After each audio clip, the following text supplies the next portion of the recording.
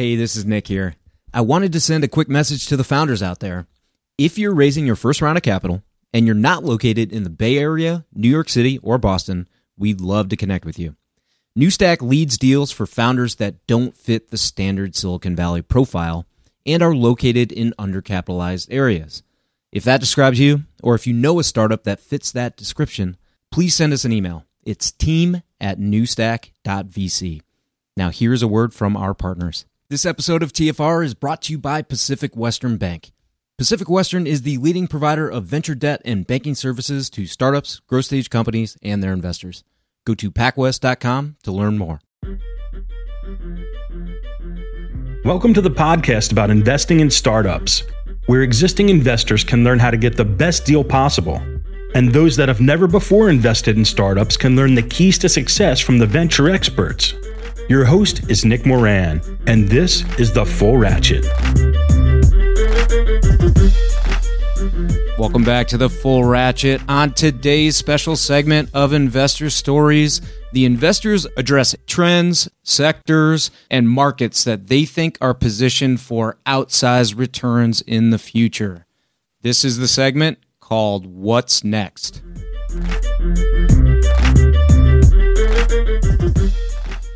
On today's special segment, we have Ryan Gembala of Pathbreaker. Ryan, can you talk about sectors or trends that you're bullish on? Yeah, we're very bullish on applied robotics and artificial intelligence across really every sector. One sector in particular that I think is exciting is the value chain of food. Food in the US is a $2 trillion market alone. Restaurants are $500 billion in the US. And most of the touch points in this system of food still rely on legacy systems, a lot of people, a lot of distance, highly fragmented geographies, and very little data.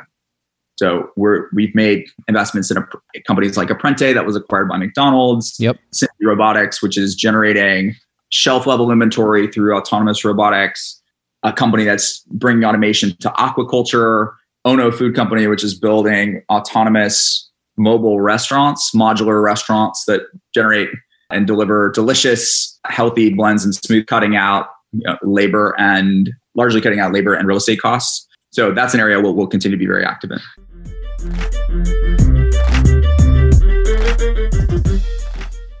On today's special segment, we have Jenny Rooke of Genoa Ventures.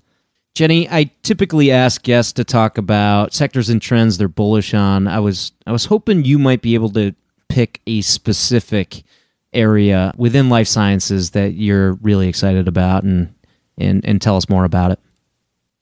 It's hard to be more specific than our thesis, because basically our entire raison d'etre for Genoa Ventures is because we are bullish on the trend of technology and biology coming together, blending, intermingling, and what that does for innovation.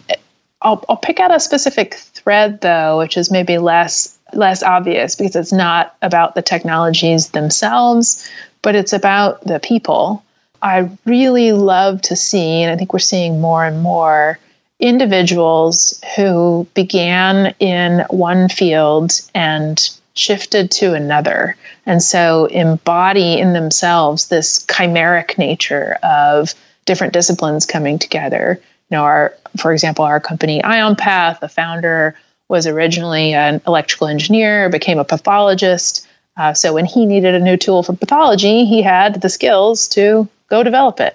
I think that's really exciting as we see more interdisciplinary education, as we see educational paths being less rigid, and as we see experiential paths as well being less about having the same job for 40 years and more where really motivated talent might move from company to company and pick up different exposure to different markets or different technologies. I think that's super exciting, and it is going to be the generation of more and more interesting cross-sectional innovation.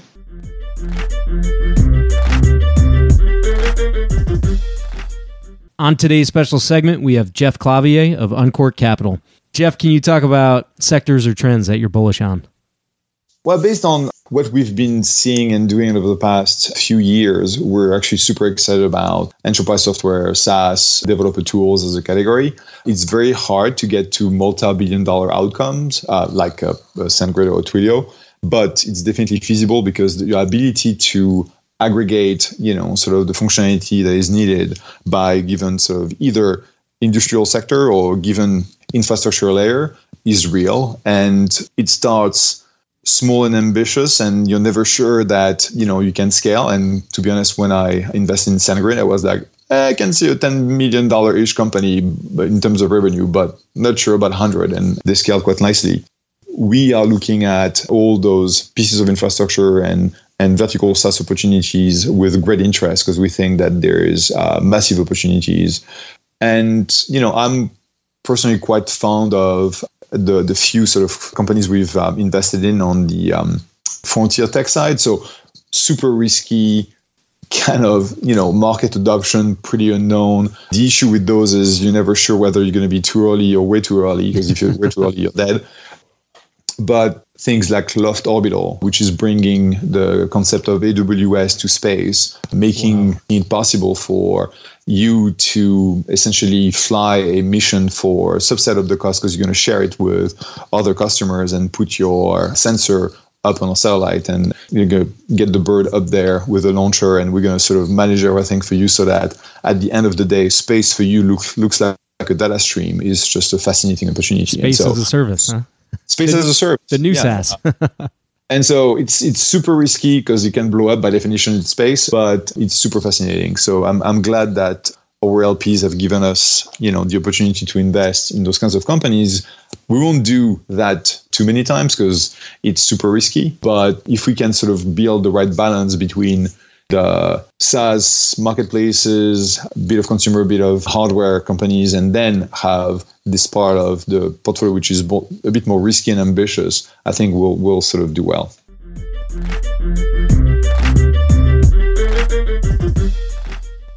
At this point, if you're a VC, you've heard of Carta. You've probably even accepted securities from a portfolio company on the platform. It feels like every new company is using Carta, and there's already 16,000 VC-backed companies on the platform.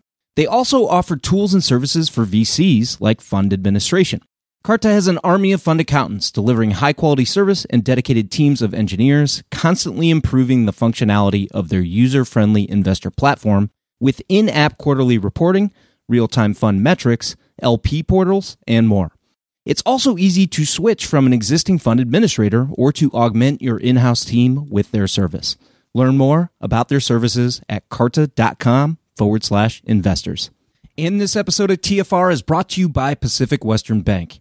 Pacific Western specializes in providing financial services to startups, growth stage companies, and their investors, helping to navigate financial obstacles by providing access to funds and expertise. Pacific Western's customized products and team of venture banking specialists provides a banking experience designed specifically with startups and VCs in mind. If you run a tech company or if you invest in tech companies, it's strongly advisable that you build a relationship with the folks at Pacific Western. Go to pacwest.com to learn more.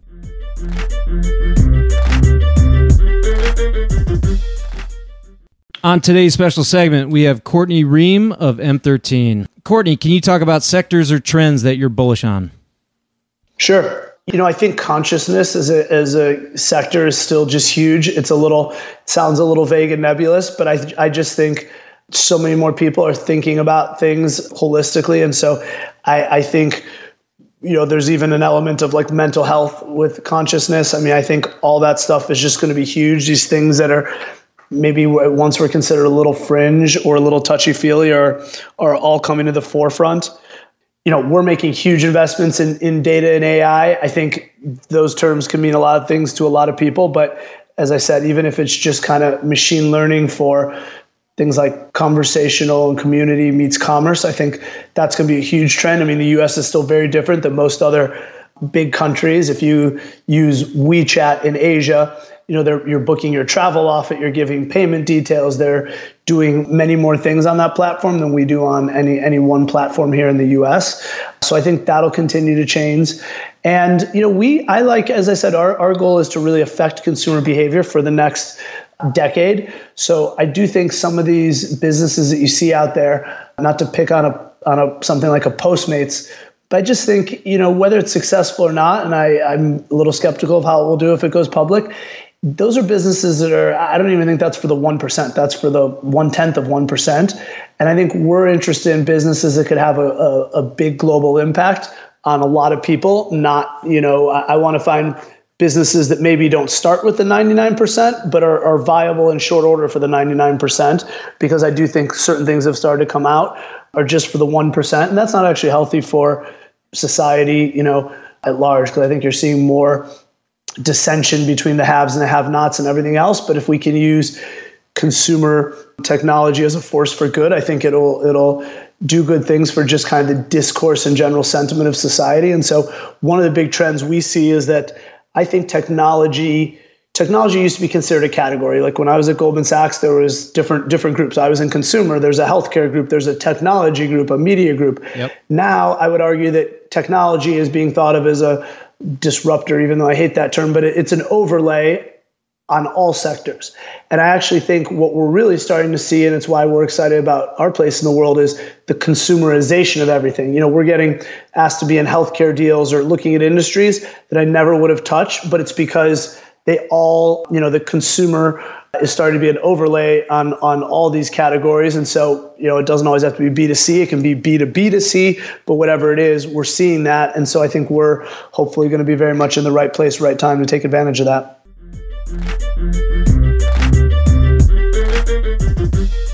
That will conclude this installment of Investor Stories. If you're enjoying the program and would like to see it continue, take a moment and leave a 5-star review in iTunes.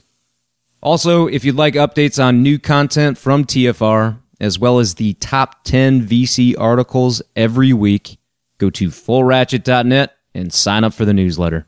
Okay, that will wrap things up for today. Until next time, over-prepare, choose carefully, and invest confidently. Thanks for joining me.